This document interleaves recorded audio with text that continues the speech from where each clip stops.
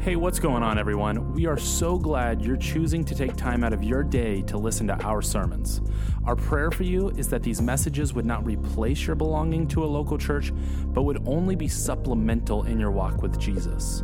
With that being said, we love you and we hope you enjoy the message today.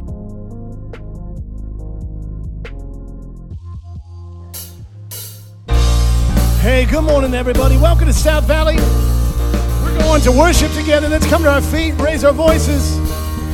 And if you're with us at home, we want to encourage you to worship from where you are at home.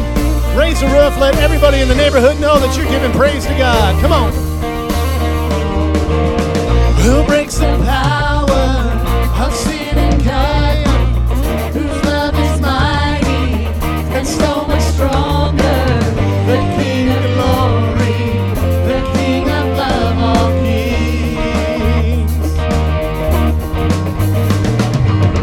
Who shakes the whole earth with holy thunder and leaves us breathless in awe and wonder? The King of glory, the King of love, all kings. Yeah! This is amazing grace. This is unfailing love. As you would take my place, that you would bear my cross. You laid down your life, that I would be set free. Come on! Oh, Jesus, I sing for all that you've done for me.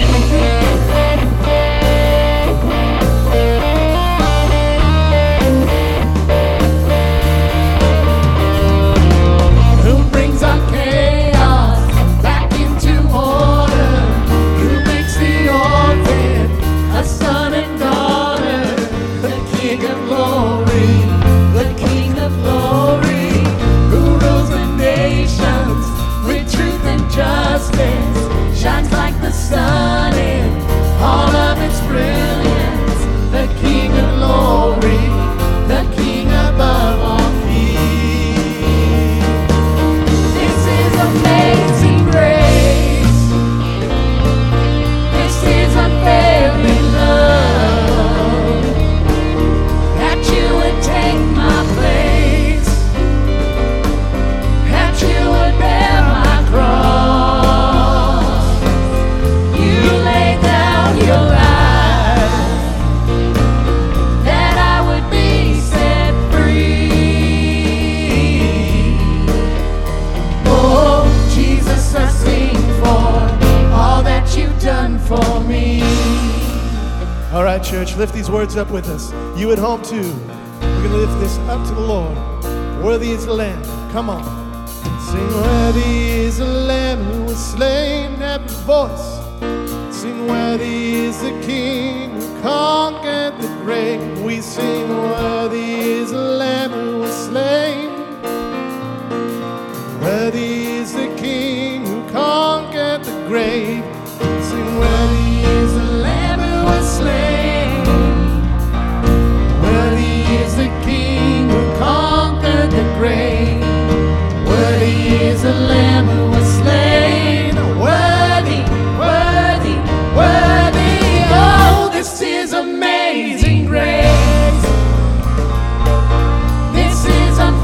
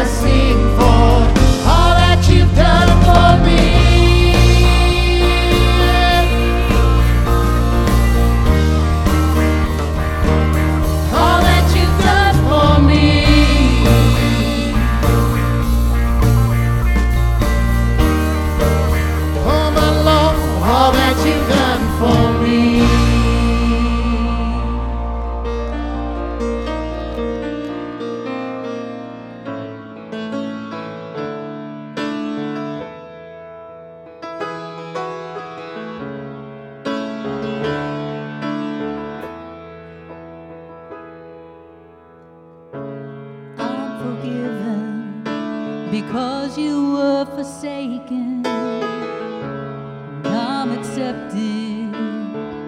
You were condemned, and I'm alive and well. Your spirit lives within me because you died and rose again. I'm forgiven because you were forsaken, and I'm accepted. You were condemned.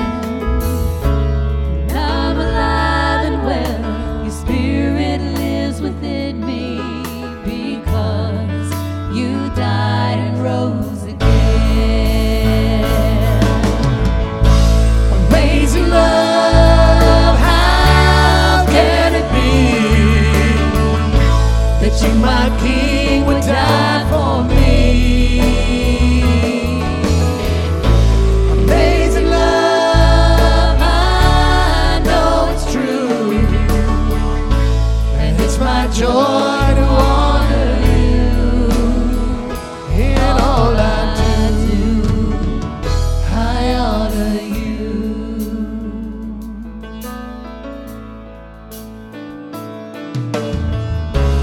I'm forgiven because you were forsaken, and I'm accepted. You were condemned, and I'm alive and well. Your spirit lives within me.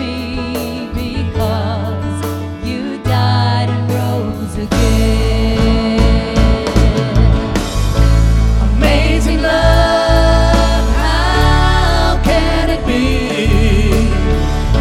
that you, my King, would die for me? Amazing love, I know it's true, and it's my joy to honor you. Amazing love, how can it be that you, my King, would die for me? Amazing love, I know it's true, and it's my joy to honor you in all I do. I honor you. And these next words we're going to lift up, I just want you to hold them in your heart and raise them up to the Lord, professing the truth that He is our King. He is the Lord and Savior of our lives. And we're walking through life and we know Jesus. There's nothing that we are alone in. God holds us. God walks with us. God moves, restores us. And so if you're going through a time now where maybe you're having some difficulty in your life, maybe there's something you just need to give up to the Lord, I want you to sing these words up loud. Say, Jesus, you are my King. You are with me. I lean on your strength, not my own, because through Christ all things are possible. Amen. Amen. Come on. Lift it up. Sing You are my King. You are my King. You are my King. Lord, you are my King. every voice. You are my King. Sing, you are my King. Come on. Jesus, you are my King. Lord, you are my King. Tell the Lord. You are my King. You are my King. Even louder still, tell the Lord. Jesus, you Come on. are my Shout it out. Come on, come on. Lord, you are my King. Amazing love, how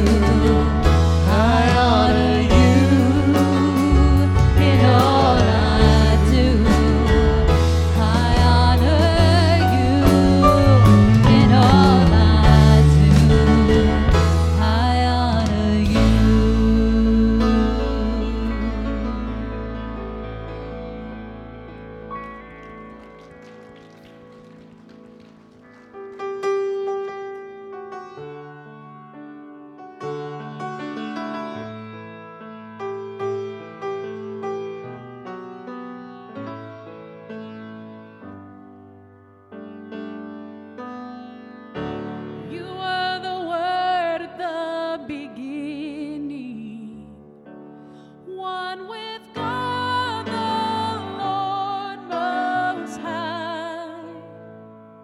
Your hidden glory in creation, now revealed in you are Christ. What a beautiful name it is. What a beautiful name it is. The name of Jesus Christ, my King.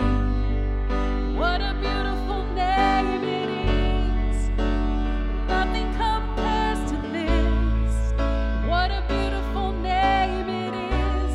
The name of Jesus.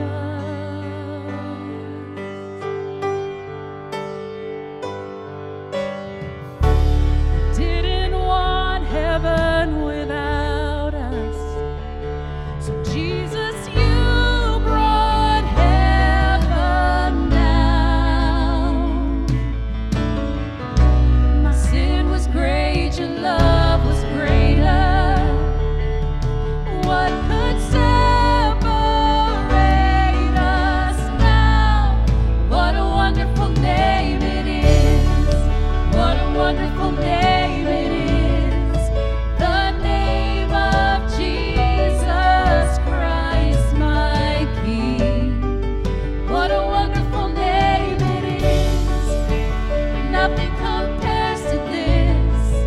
What a wonderful name it is. The name of Jesus.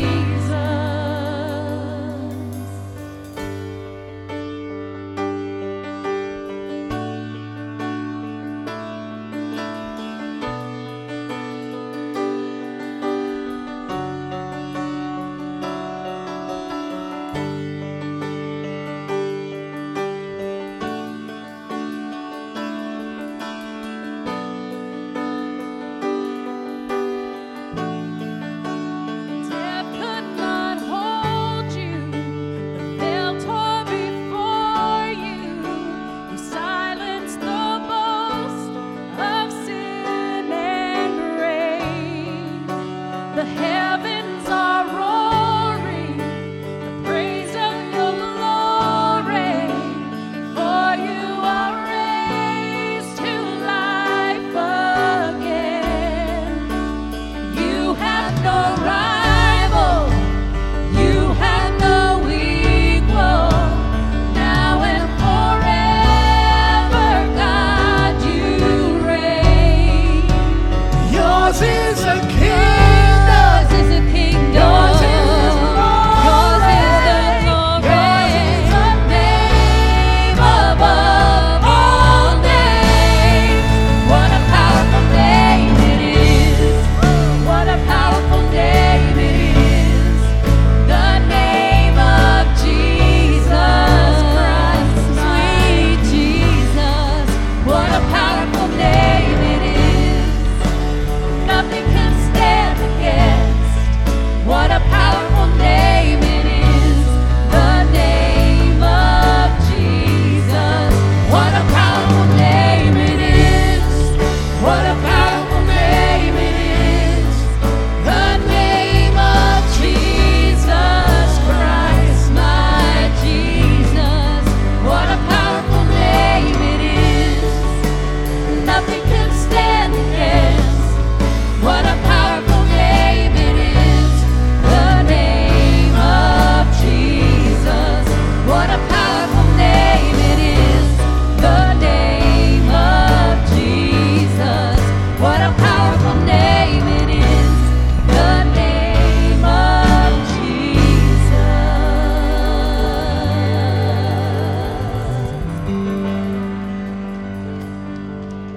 Amen. Amen. Amen. Let's go to the Lord. Dear Heavenly Father, Lord, we just thank you for waking us up this morning and giving us a brand new day to give you praise, to shout your name out, Lord, to profess the truths that we know who you are, Lord. I pray that your presence would be here with us this morning as we just come before you and want to be with you, Lord. Dwell among us and speak to our hearts, Lord. I pray for every heart that's watching this right now, maybe at home, Just want to pray for every heart that is taking you in right now, Lord. Pray that you would be the center of this time, Lord, and you would speak to our hearts. You would draw us to you, Lord, and where we're dealing with stuff, that you would just allow us to feel your presence and be able to let go and say, God, I know you've got me in the palm of your hand, Lord. I know that you are working on my behalf. We give you praise and honor for that, Lord. And I pray for every heart, Lord, that doesn't know you, doesn't understand how much you love them, Lord, that you would speak to their hearts and let them know that they are precious. They are created by you, and you love them so much you paid the ultimate price through giving your son as a sacrifice, Lord, to be able to be in relationship with you, Lord. I pray that hearts would take a step of faith this morning and wanting to know you and wanting to know your love and just surrender their life to you, Lord, and let you know that you are Lord and Savior of their life, and allow just a fresh new creation to begin. So again, we seek you, Lord. We give you praise in advance for the mighty work you're going to do, and we just thank you for this opportunity. In your name we pray. Amen. Amen. South Valley, how we doing this morning? Oh, it's so good to see y'all here in the building, online. Welcome on behalf of the staff. My name is Marcus. We are just so glad that we can worship with you this morning, that you would take time out of your day just to be here. And y'all, part of my job here is to communicate. And there are a lot of things to communicate today. After having been, away from the building a little bit, this is not so much an announcements block as it is what did I say first service? An announcements dissertation. Because there are a lot of things, y'all, happen in the life of the church. And I want to maybe put it this way. These are opportunities for us to grow in our relationship with God and to make a difference for the kingdom of heaven. Is that something that we would be on board with this morning?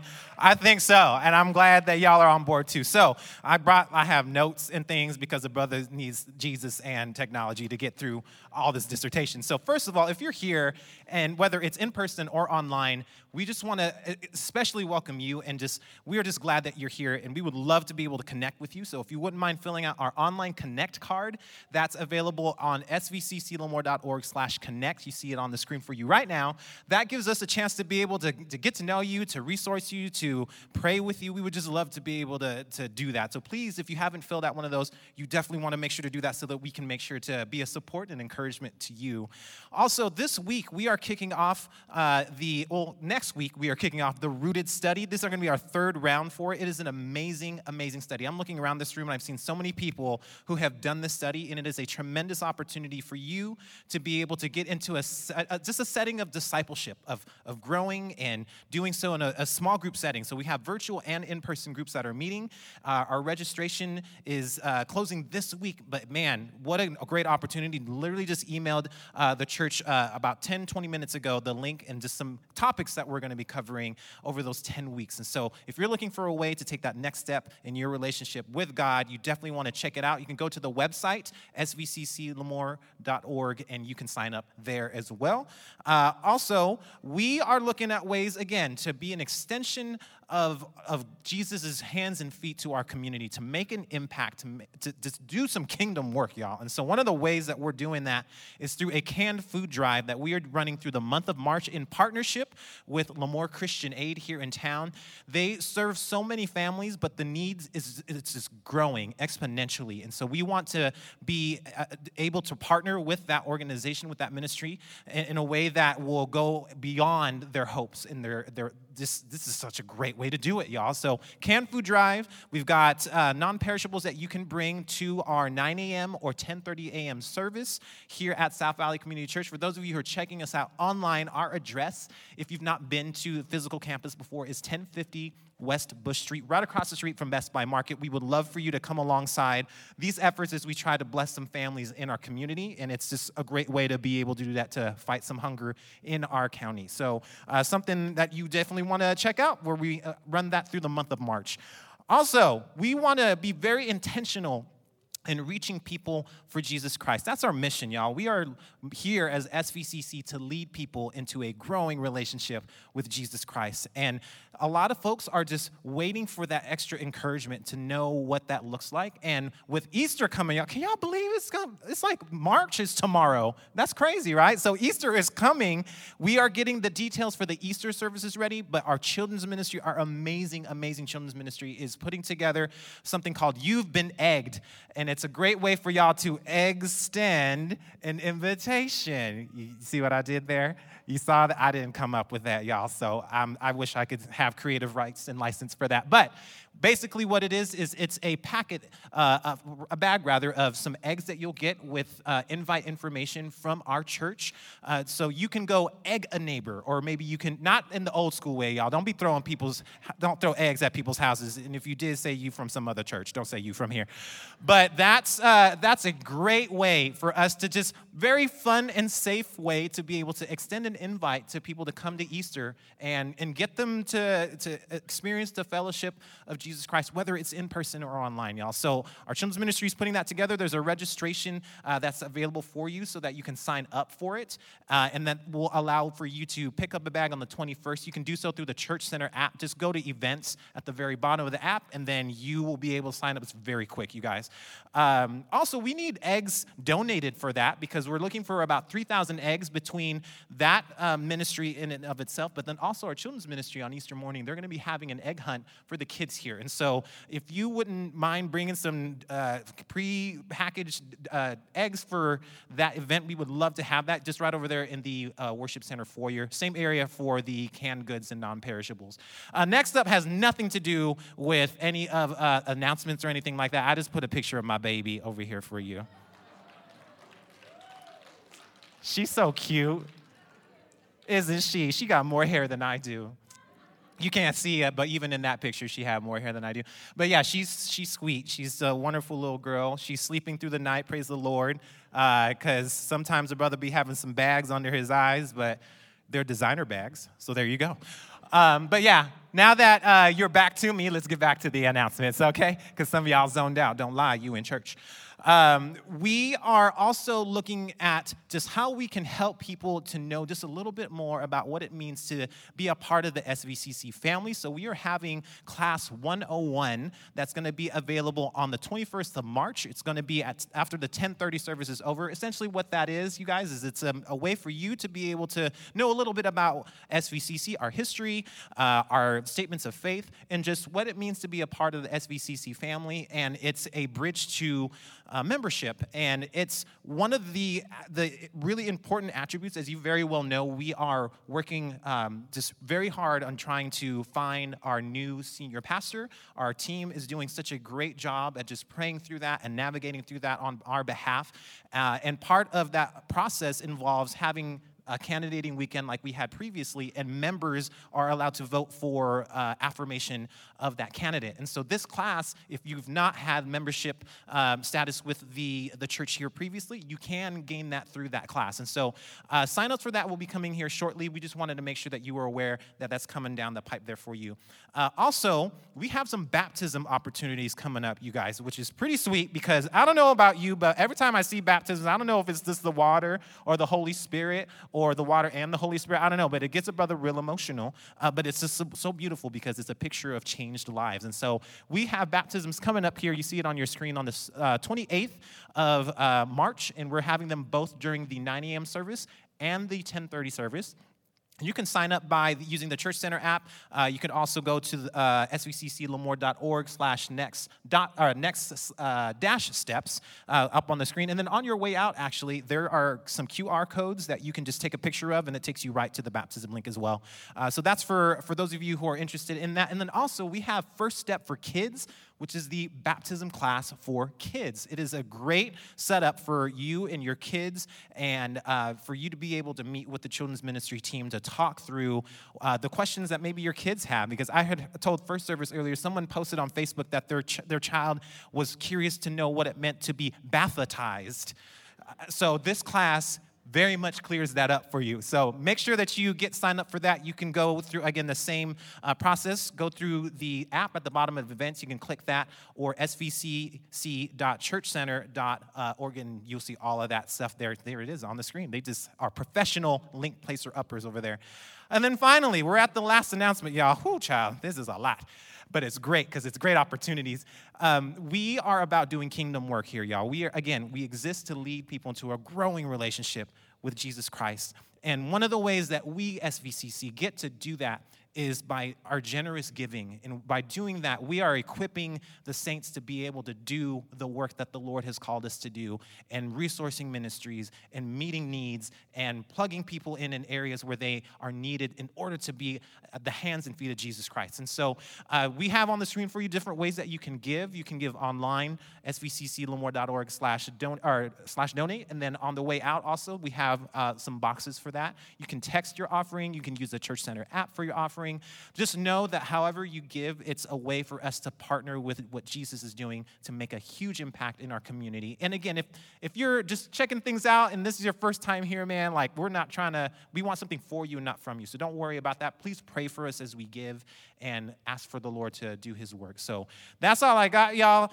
There's a lot going on. One of the great things that's also happening is tonight, Foundations is back in person. And so if you've got a kid that's in youth age, 6th grade through 12, you're going to want them here for that at the chapel. So make sure that they're there. Other pieces of information, if you go to Church Center app, click on the announcements, and everything that I just said in this dissertation is right here for you to be able to have, because I know that some of it's like, wow, Marcus, it's like drinking from a fire hydrant, y'all. That's a lot of information. But thank you so much for being here. We love you guys, and if there's anything that we can be doing to be helpful to you, please let us know. Right now, we're going to bring Tim on up. He's going to give us a message for today, and y'all just have a fantastic morning. Thanks for hanging out with the brother today. He's a ball of energy, isn't he? My wife, she tuned in last week online, and she said, man, that Marcus guy, he is funny, and he is just full of energy. He's perfect for what he does, doesn't he? And I love the way he says y'all.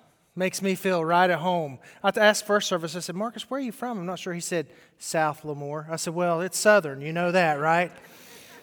Folks, I'm Tim Brown. I'm the executive minister of Growing Healthy Churches. And I'm thrilled that your church is a key part of the Growing Healthy Church family of 140 churches. And we've been helping you, trying to secure your next pastor. And I was asked to come along with this journey over the last few weeks, and so I've had the privilege of being here. I'm also a pastor in Modesto. I live in Clovis, so I have a 2-hour commute.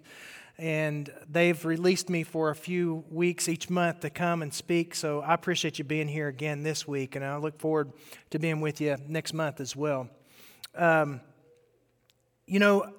You've been egged is a great idea. And I love the fact that your children's ministry team is inviting the rest of the church to get involved. And what an easy way for you to invite family or friends. So be sure you get involved with that, okay? It's an easy thing for you to do and a great way for you to get connected in the community. Also, I just want to say, over the last couple of weeks, I had the opportunity to be in meetings with your staff and meetings with your board, talk to some of the search team that are looking for your next pastor, and wow, what a great group of leaders that you have. In the church world today, I've seen more church leaders suffer with severe anxiety, dark depression, and a sense of overwhelming just not knowing what to do because of COVID. The last year has been absolutely horrific when it comes to knowing what to do as a church leader. There's a lot of pressure in that because it seems like any decision you make, there's going to be a large group of people that are not going to be happy about it.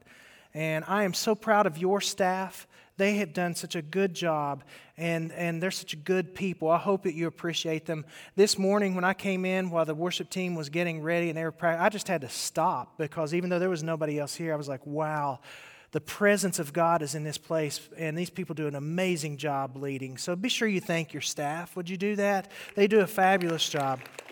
And then one other thing, if you haven't heard, a few weeks ago, First Presbyterian in Hanford lost their pastor tragically in a car accident.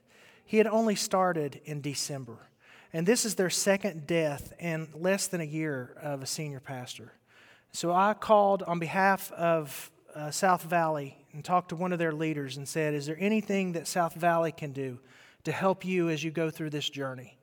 And the person I spoke with wanted me to relay, thank you so much as a church for your prayers. And if there's ways in which we can help them as they move forward, we're going to try to do as much as we can, because that's what we believe here at this church, right? We're not an isolated thing. We're about the kingdom of God, and so we want to help as much as we can. So be sure you pray for that church. And again, thank you for being here today. You know, there's power in being included. There's power in being included. You know this if in your physical education class you had to go through what I went through as a kid. And that's when the PE instructor would choose two people to choose sides. And you stood in line and you waited to be picked, and you did not want to be picked last. And there were certain people who were doing the picking, you didn't want them to pick you, right? And there were others that were doing the picking, and you knew that if you got picked by that person, you were going to be on a winning team. And so when you got picked, it was powerful. Maybe some of you know what it's like to receive some awards or maybe some recognition for some of your work that you've done. And when you receive that recognition, when you receive that award, you know that there's power in being included. But there's also pain from being excluded. And many of you know what that's like. I know what it's like to feel like you're being excluded. I know what it feels like to be cut from a team that you've tried out for. And the pain that comes from that, knowing that you haven't measured up. I remember as a kid in 6th grade, the pain of being excluded. I'm about the same height as I was in 6th grade, believe it or not. I grew really fast. Not quite the weight that I am now. I asked the camera crew this morning, is there any way that you could do slimming? Can you use a slimming filter? I said, Tim, I don't think we have that. But I was a big kid, and I remember in 6th grade walking into the classroom early one morning and a group of girls singing the jingle for a cartoon that was popular back then called Dinky Doggy. Do any of you remember Dinky Doggy? He was a little dog that grew and grew and grew and grew. He was a tiny dog to begin with, and the jingle, goes something like, there was a doggy and his name was Dinky, and he grew and he grew and he grew and he grew and he grew, and he wasn't a dinky doggy anymore. And they were singing that as I walked into the room. And I remember the horrific feeling of being excluded. I know what it's like to have been scheduled on the speaking slate at a church, and then them call at the last minute and say, we're uninviting you to speak because you've gone through a divorce, and not knowing the circumstances behind it at all.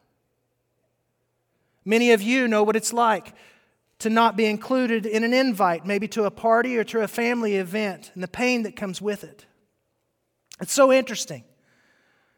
You notice when you go into an office, a school, a home, a neighborhood, or a church, and there's people who say, we're so glad that you're here, and they mean it, and you know it. That is so powerful, and it's equally powerful on the opposite side when you walk into a little group of people or a large group of people, and you know they say, we really don't want you here. You're really not one of us. It can be so painful.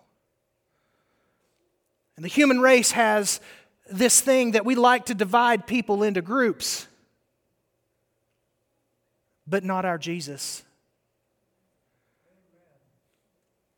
Jesus said that His movement that we learned about last week, called the Called Out Ones, His movement, the church, the ecclesia, the Called Out Ones, would be a movement that was open to everybody.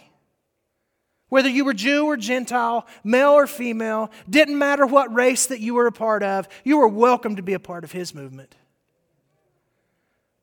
Then He said He would give His Holy Spirit to all people. It didn't matter what ethnicity you were or what you grew up believing or where you were right at the moment. He said, I'm giving my Holy Spirit to all who believe in me. No exceptions.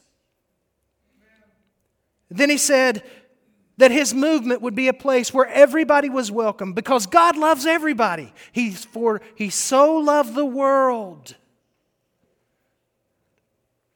Even if you look at Jesus' early disciples, the first 12, Man, they were a clue as to what Jesus would do and to include people. He had people who were in the social elite class. He had people who were just poor people, fishermen. He had people who were tax collectors, and as we learned last week, zealots, who were on opposite ends of the spectrum politically, but they were all welcome in His group. And He even had the audacity to include in His followers women, which was unheard of in that culture. And one of the many stories that demonstrate this, we're going to look at today for the next 2 hours that I have. I'm kidding.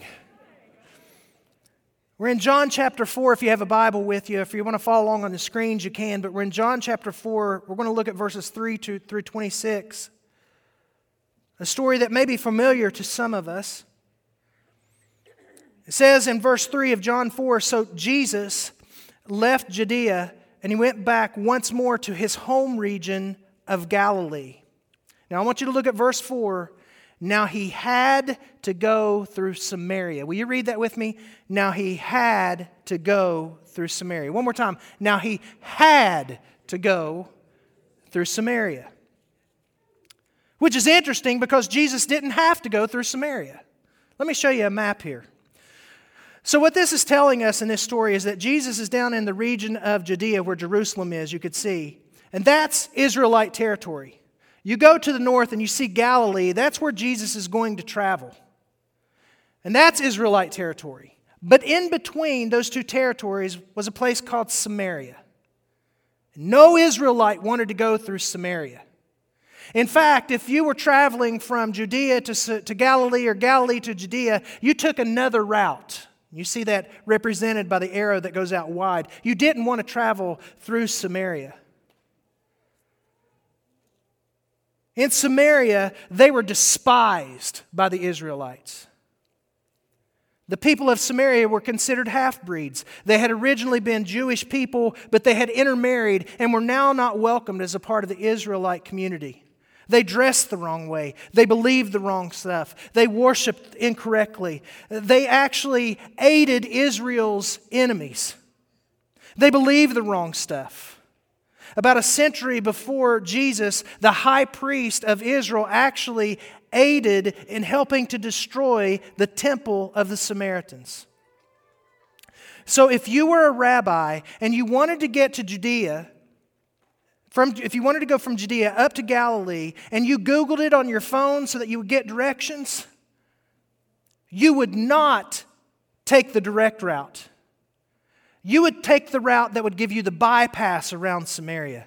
Jewish people, they avoided Samaria like COVID-19. But when Jesus goes up to Galilee, He doesn't take the bypass. He says, guys, we're going to go up to my home region and we're going to take the Samaritan Express.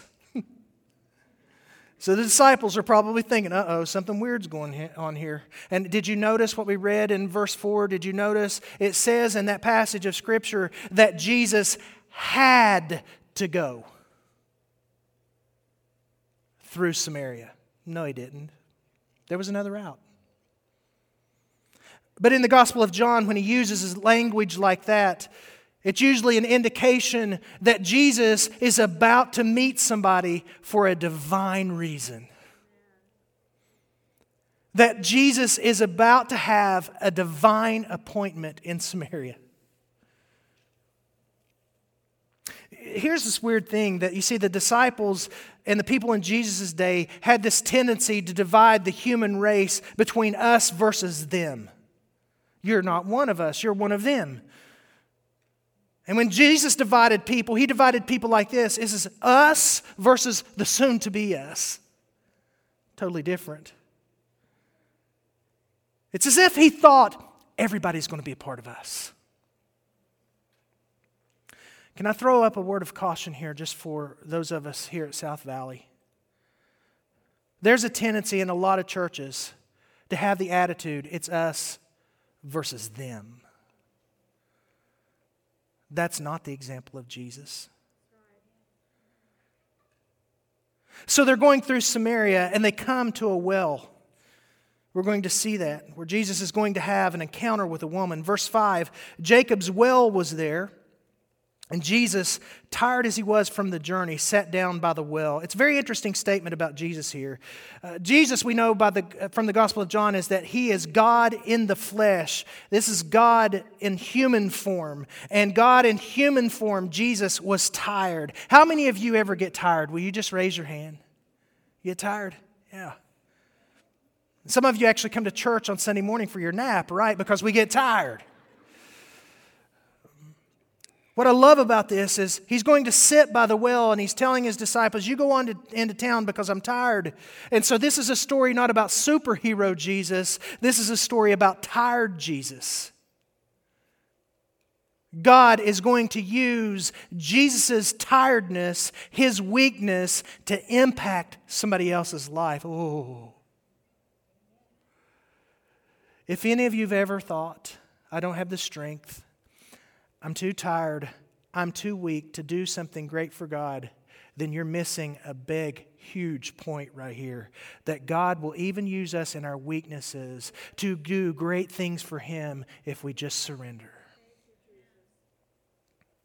And then we have this well, and this is really important because in Scripture, there's a lot of times when stories are being told that for the ancient people, when they would hear the story, they would immediately know something's about to happen because of the setting. There's this guy by the name of Robert Alter who wrote The Art of Biblical Narrative, and he talks about how when people heard that there was a well and there was that people were coming around a well, they knew they had a tipping point that as to what was going to happen at the well because of a setting. And we all know this. We all know this because we know that there are certain things that happen in certain places in books and movies and stuff that we watch that tips us off that something's about to happen. So for instance, if you're into Western movies, you know that if you see two men walking out on Main Street and everybody's clearing off of Main Street and you hear,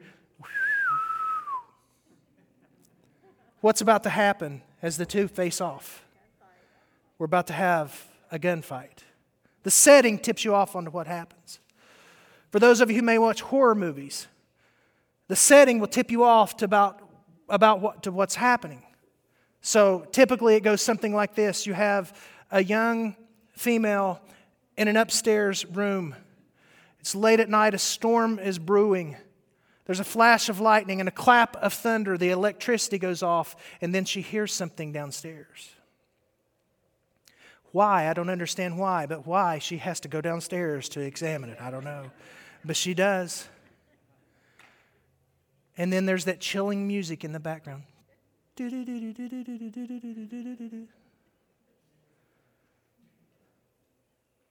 And you know what's about to happen. For those of you who are afraid to swim in the ocean because of what may swim in the ocean, you know that you may be afraid because of a movie that happened that was released in the late 70s. And you know, when you see those types of movies, and there's a group of people or an individual swimming out in the ocean, and you hear two notes, you know about what's to happen, right? You hear two notes. What are those notes? Da-da. The setting tips you off to about what's to happen. For those of you who watch Hallmark around Christmas time, we have any of you like that? You know that the Hallmark Christmas movies are going to be pretty much the same. Somebody with their priorities out of whack, someone helps them to see things differently, they change their life, and it's a very Merry Christmas. Very realistic, by the way, isn't it? Well, in the ancient world, Alter says that when you see a well, you know that something is about to happen. In the ancient world, you see, they didn't have single bars, and they didn't have eHarmony, and they didn't have Tinder. And so when you saw a well story, it was going to be a boy meets girl story because hookups happened at a well. Happens all the time in the Old Testament. And there's certain features that you would see about these well stories in ancient literature and in Scripture. And there's about 4 of them. The future bridegroom, where his representative travels to a foreign land, encounters a maiden at the well. Somebody draws water, the maiden runs home with the news, the stranger's invited to stay, and there's a hookup that happens. They're in love. Features of the well story. If you go through Scripture, you'll see these. Isaac's wife, Rebekah, was picked up at a well by one of Isaac's representatives of the family. Jacob meets his wife, Rachel, at a well. Moses meets his wife, Zipporah, at a well. So everybody knows, here's a well story. So there's a boy meets girl story coming. But this is Jesus. He's the wrong boy. And it's a well in Samaria. It's the wrong place. And they dress the wrong way there. They believe the wrong stuff there. This is the wrong tribe of people, and a woman comes, and you're going to see she's the wrong woman. We're told that she comes about noon. That's a wrong time of day to come and draw water. We'll see that in a second. Now, in the ancient parts of the world, typically drawing water was a very menial task. It was typically assigned to women. But usually what would happen is that you would hire a woman to go draw the water for you. So for the fact that this woman is going to come and she's drawing her own water, you suddenly clue in on the fact that she's coming probably because she's very poor. She has to go get the water for herself. Which means she's from the wrong tribe, she's from the wrong religion, she's from the wrong socioeconomic group, she has no resources to help Jesus with his mission. We're told she comes at noon, which is actually the wrong time of day to come. We'll see in a minute. And Jesus says to her in verse 7, "Will you give me a drink?" Because his disciples had gone into town to buy food. And the Samaritan woman said to him, "You're a Jew and I'm a Samaritan woman. How can you ask me for a drink?" For Jews do not associate with Samaritans. You hear that? It's us versus them.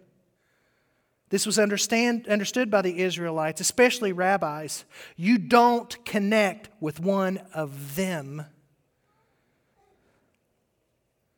Not only is she the wrong tribe, the wrong religion, the wrong socioeconomic group, she's a woman. And this is a big deal in the ancient world. Men did not talk to women in public.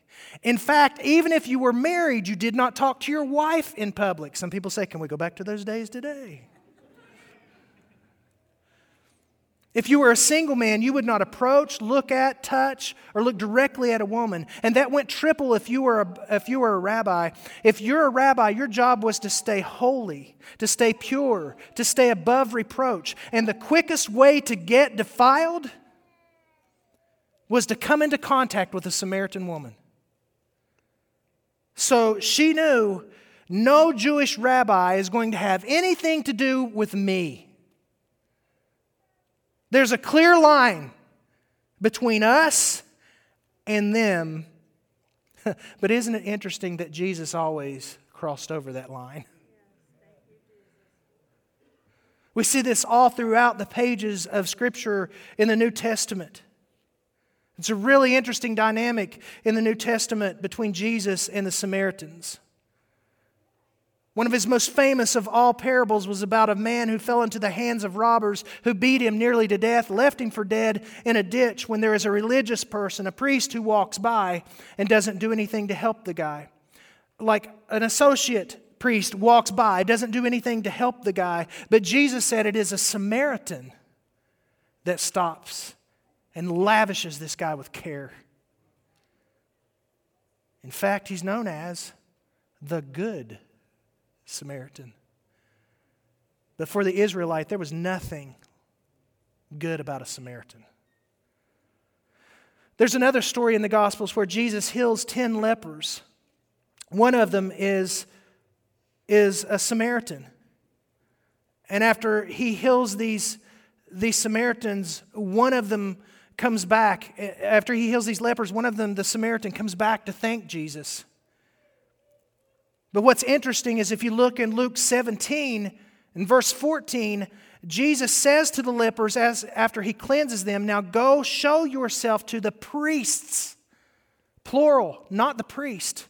Normally what would happen is if you got healed, you'd go to a local priest who would pronounce you clean so that you could be back part of the community. Jesus invited them to go to their priest because he knew that the Samaritan was going to have to go to his priest, the Israelite was going to have to go to his priest. I find it interesting that Jesus does not say, "Now that I've cleansed you, in order for it to stick, you have to change religions." You have to clean up your theology. He doesn't say that. It's the strangest thing. There's another time when the disciples, they don't have a good experience in one of the Samaritan villages. The Samaritans are not responsive to the message of the disciples, and so the disciples come back to Jesus and say, Jesus, do you want us to pray so that God would throw fire down from heaven? Jesus, should we nuke them? And Jesus rebukes them. He says, that's not what we're out about, guys. Jesus never excluded anyone. Some chose not to be included, but Jesus never excluded anyone. Hey, even those who would deny Him, even the one who would betray Him. On another occasion, a group of people wanted to think of how they could really insult Jesus. I mean, what's the best thing that we could say about Jesus that would really be an insult to Him? Have you ever wanted to do that with somebody? Have you ever just really wanted, you don't like somebody and you want to insult them? Anybody? Anybody? You have to be the holiest people that I've ever been around. Come on, we've all been that way. That you've had a confrontation with somebody and said, oh, I wish I would have said this. When John 8:48, look what these people say when they're responding to Jesus. They want to hurt Him. They want to say something that will get at Him. And He said, aren't we right in saying that you are a Samaritan and demon-possessed? It's the worst thing that we could call you, a Samaritan and demon-possessed. So, this woman knows that Jesus is not going to have anything to do with her. So look what happens next in John 4, verses 10, 13, and 15 through 16. Jesus answered her, if you knew the gift of God and who it is that asks you for a drink, you would have asked Him and He would have given you living water. Whoever drinks the water I will give him will never thirst. Indeed, the water I give them will become in them a spring of water welling up to eternal life. And the woman said, Sir, give me this water that I won't get thirsty and have to keep coming here to draw water. And then the conversation gets a little weird. Verse 16, he told her, Go call your husband and have him come back. I have no husband, she replied. And Jesus said to her, You're right when you say that you have no husband. The fact is that you've had 5 husbands, and the man that you now have is not your husband. What you have just said is quite true. Awkward.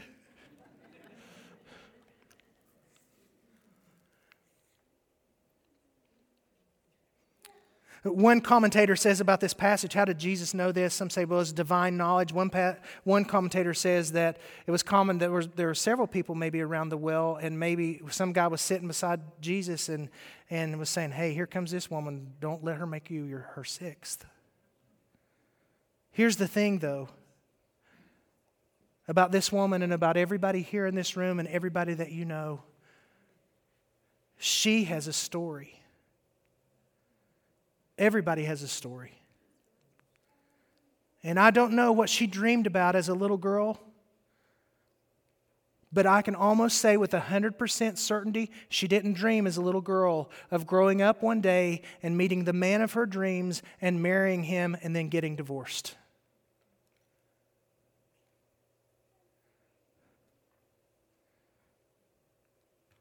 In fact, I've not known anybody in all of my years, I have not known anybody who dreams of one day growing up and getting married so that they can get divorced. She didn't dream of cycling through 5 marriages. And in fact, in the ancient world, a study for a different day, a woman didn't have a right to initiate divorce. But there were 2 schools of theological thought on that, and one of the schools that was most common in the day gave a man the right to divorce a woman for any reason, even if she burned his food. We kind of think of her as scandalous, but I wonder if she was mostly a victim. Over and over and over again, a man made a promise to her. And then for whatever reason, he'd say, nope, don't want you anymore. Nope, don't want you anymore. No, no more. I don't want you anymore. I don't want you anymore.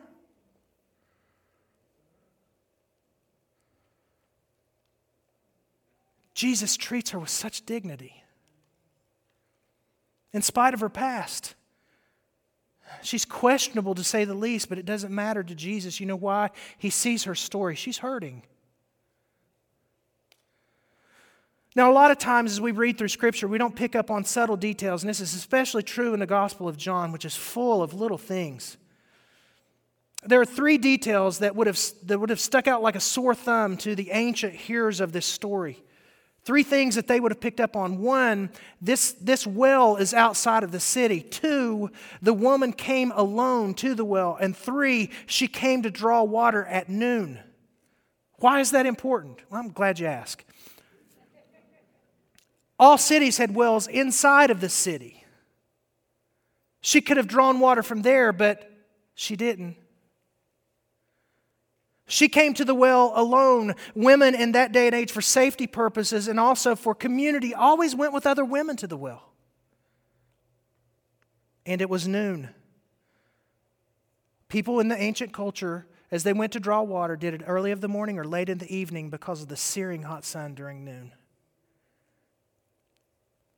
She's outside of the city. She's alone, and it's at noon. She is an outcast. She's been excluded from the community because of her story, because of her past, because of her sin, because of her shame, because of her imperfections. And I want you to hear again what Jesus does. Jesus didn't come to the well looking for perfect people. He came to the well wanting everyone. He was looking for the lost, for the lonely, the broken, the struggling. And he says to her, and I'll just repeat what he says, if you knew the gift of God and who it is that asks you for a drink, you would have asked him and he would have given you living water. And then the woman says to him, well, sir, give me this water so I won't get thirsty and have to keep coming here to draw water. And I think sometimes we read this passage maybe not in the intent that it was supposed to be. Perhaps what she was saying is with desperation in her voice when Jesus said that, sir, please give me that water so I don't have to keep coming out here by myself.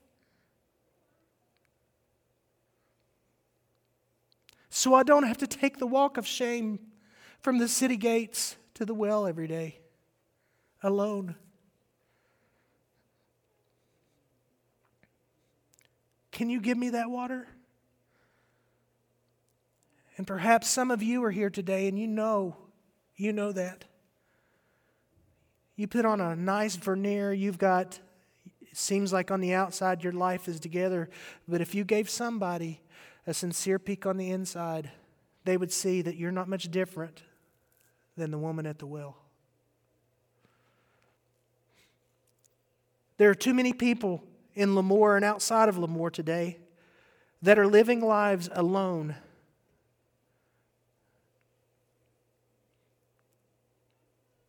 You be the church that says no more. You be the individual who says you're welcome.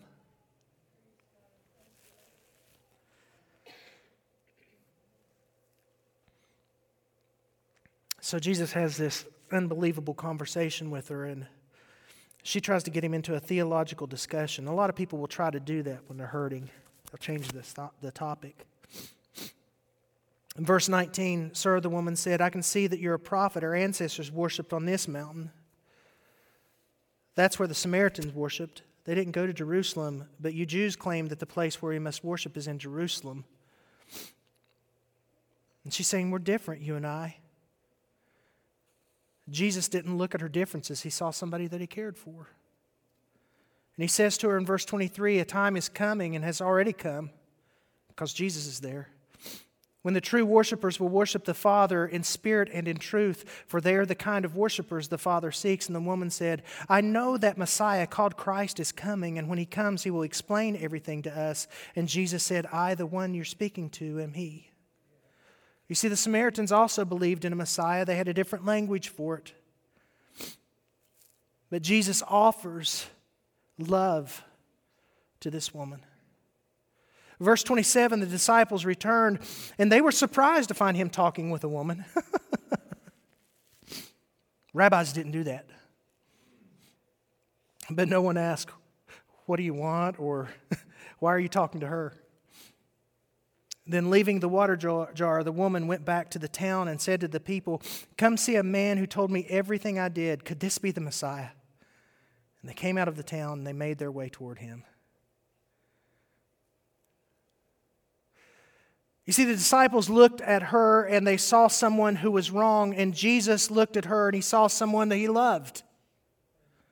Listen very carefully. Being right puts me on the opposite side of the people I disagree with, but love puts me on the same side of people that I disagree with. I can disagree with you and still love you.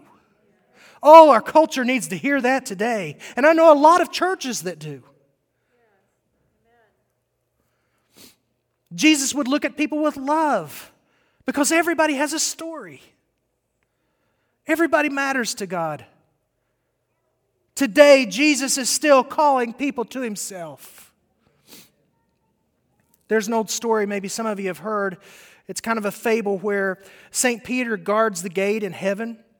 And Paul is the main administrator to see how many people get into heaven. And one day Peter comes to Paul and he's complaining because there are more people in heaven than he's letting through the gate. And so Paul says, well, let me look into this. And a couple of days later, Paul comes to Peter and he says, well, I found out what the problem is. He says, when nobody else is looking, Jesus is throwing people over the gate. When nobody else is looking, he's just throwing them over the wall. And that's just the way Jesus is. Sinful people, Samaritan people, Roman people, centurion people, soldier people, poor people, rich people, short people, tall people, prostitute people, tax collector people, lame people, deaf people, demon-possessed people, Biden people, Trump people, they all matter to Jesus, and he's throwing them over the gate. When Jesus is dying on the cross, for goodness sakes, there's time for one more to throw over.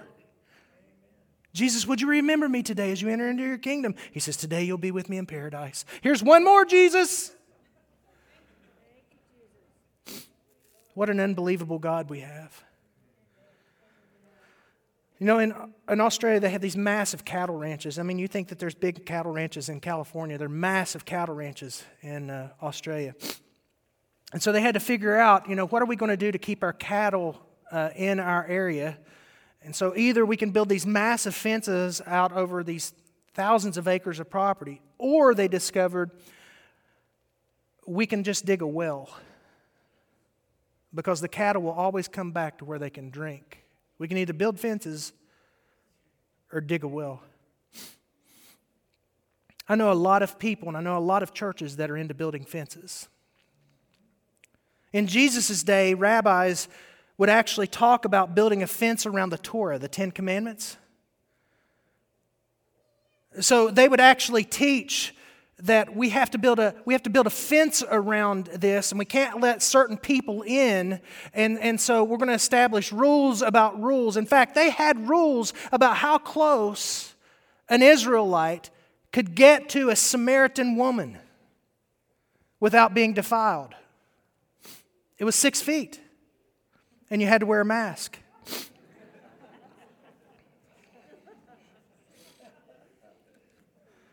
But what I want you to see is that Jesus is going to redefine goodness. He says it this way, that what defiles people, Jesus would say, what defiles people, Jesus would say, what defiles people, Jesus would say, is not what touches them from the outside, it's what's going on the inside. For out of the overflow of the heart, he would say, that's what makes people wrong. That's what makes people evil. You see, Jesus was not a fence builder, he was a well digger.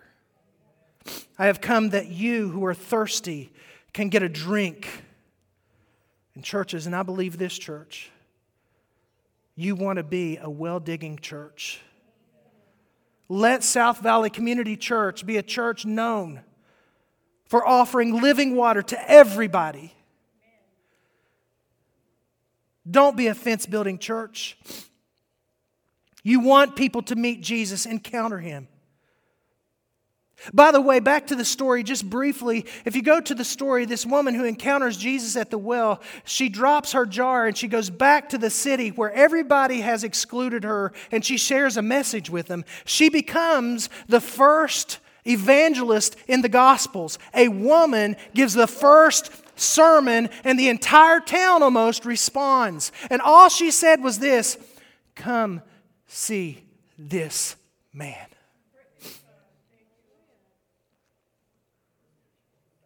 You ought to come and see. And one of the largest responses to the gospel message was led by a woman that nobody wanted to be around. It's amazing. And I pastored a church in another state. There was a guy who worked for a delivery company. I won't give the name of it.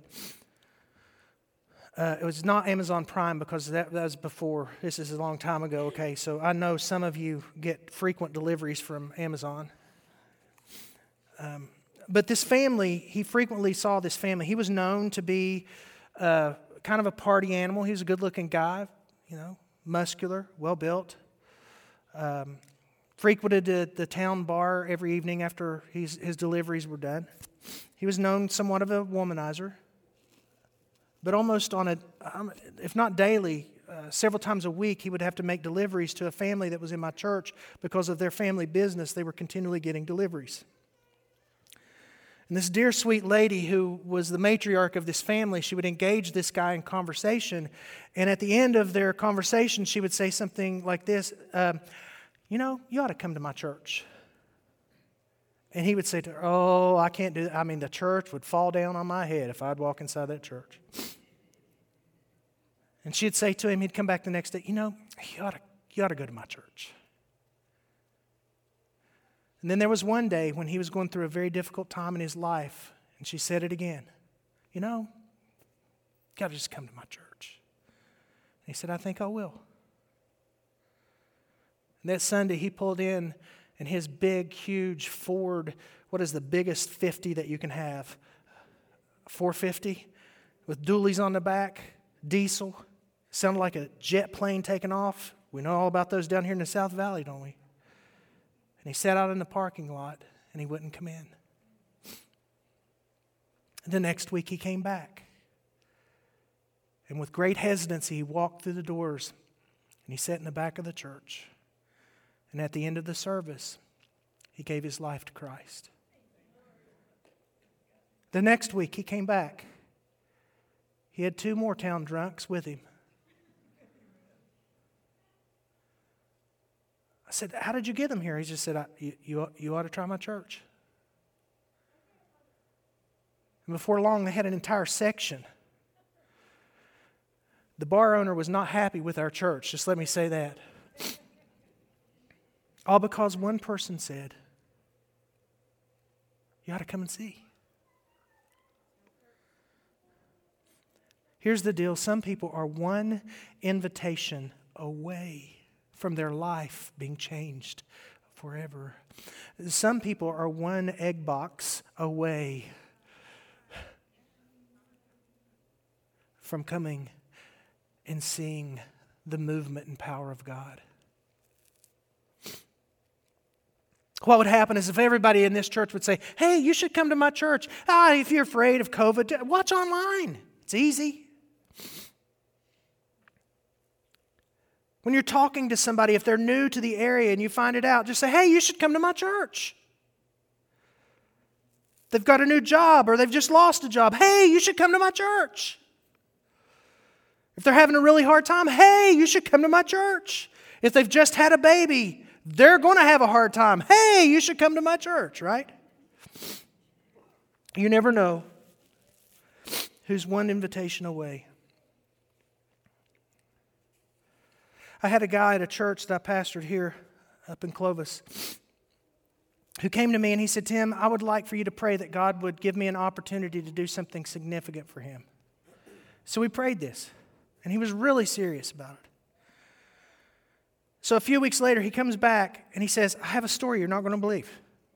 He said, I was waiting in line at the grocery store, and I was in the section that said 15 items or less, where most people think that's just a suggestion, you know. And there's an elderly lady in front of me, and she has way more than 15 items. I was a little perturbed, but I'm waiting. And then he said, I just started saying, God, I just wish you would give me an opportunity. And I'm waiting, and I'm waiting. And then he said, I heard the cashier gave the amount, and she's digging through her purse, and she said, oh, no, I forgot my checkbook. Oh, that's okay, ma'am. We take cash, and we take cards. Oh, I don't have a card, and I know I don't have enough cash. And this guy's going, great. Now we have to wait. And then he said, it wasn't audible, but I felt certainly that God was saying, here's your opportunity. And so he said, I said, ma'am, if you don't mind, I don't want to pry. I overheard what happened. Let me take care of your groceries. And he said, honestly, Tim, it was not that much. And I said, I'll just add it to my grocery bill. And she's like, oh, no. He said, no, please, just let me help you that way. I'll pay you back.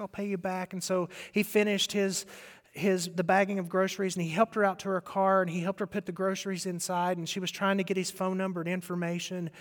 And she said, I just can't believe this. She said, my husband died 2 weeks ago, and he's the one that handled all this stuff, and I'm lost. And he said, you know what I said to her, Tim? You ought to try my church. Amen.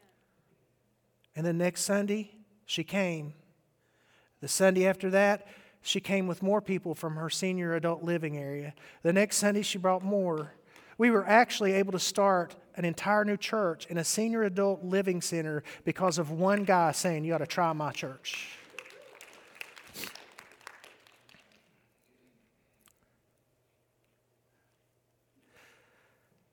There's an old song that I learned growing up, an old hymn, and it's called There's Room at the Cross. Just a small phrase of that goes, there's room at the cross for you. Though millions have come, there's still room for one. There's room at the cross for you. Maybe you're that person today. Maybe you're the woman at the well. South Valley, are you ready to move forward? Are you ready to be the light that this community needs? Are you ready to put your past behind you and move forward to a new beginning?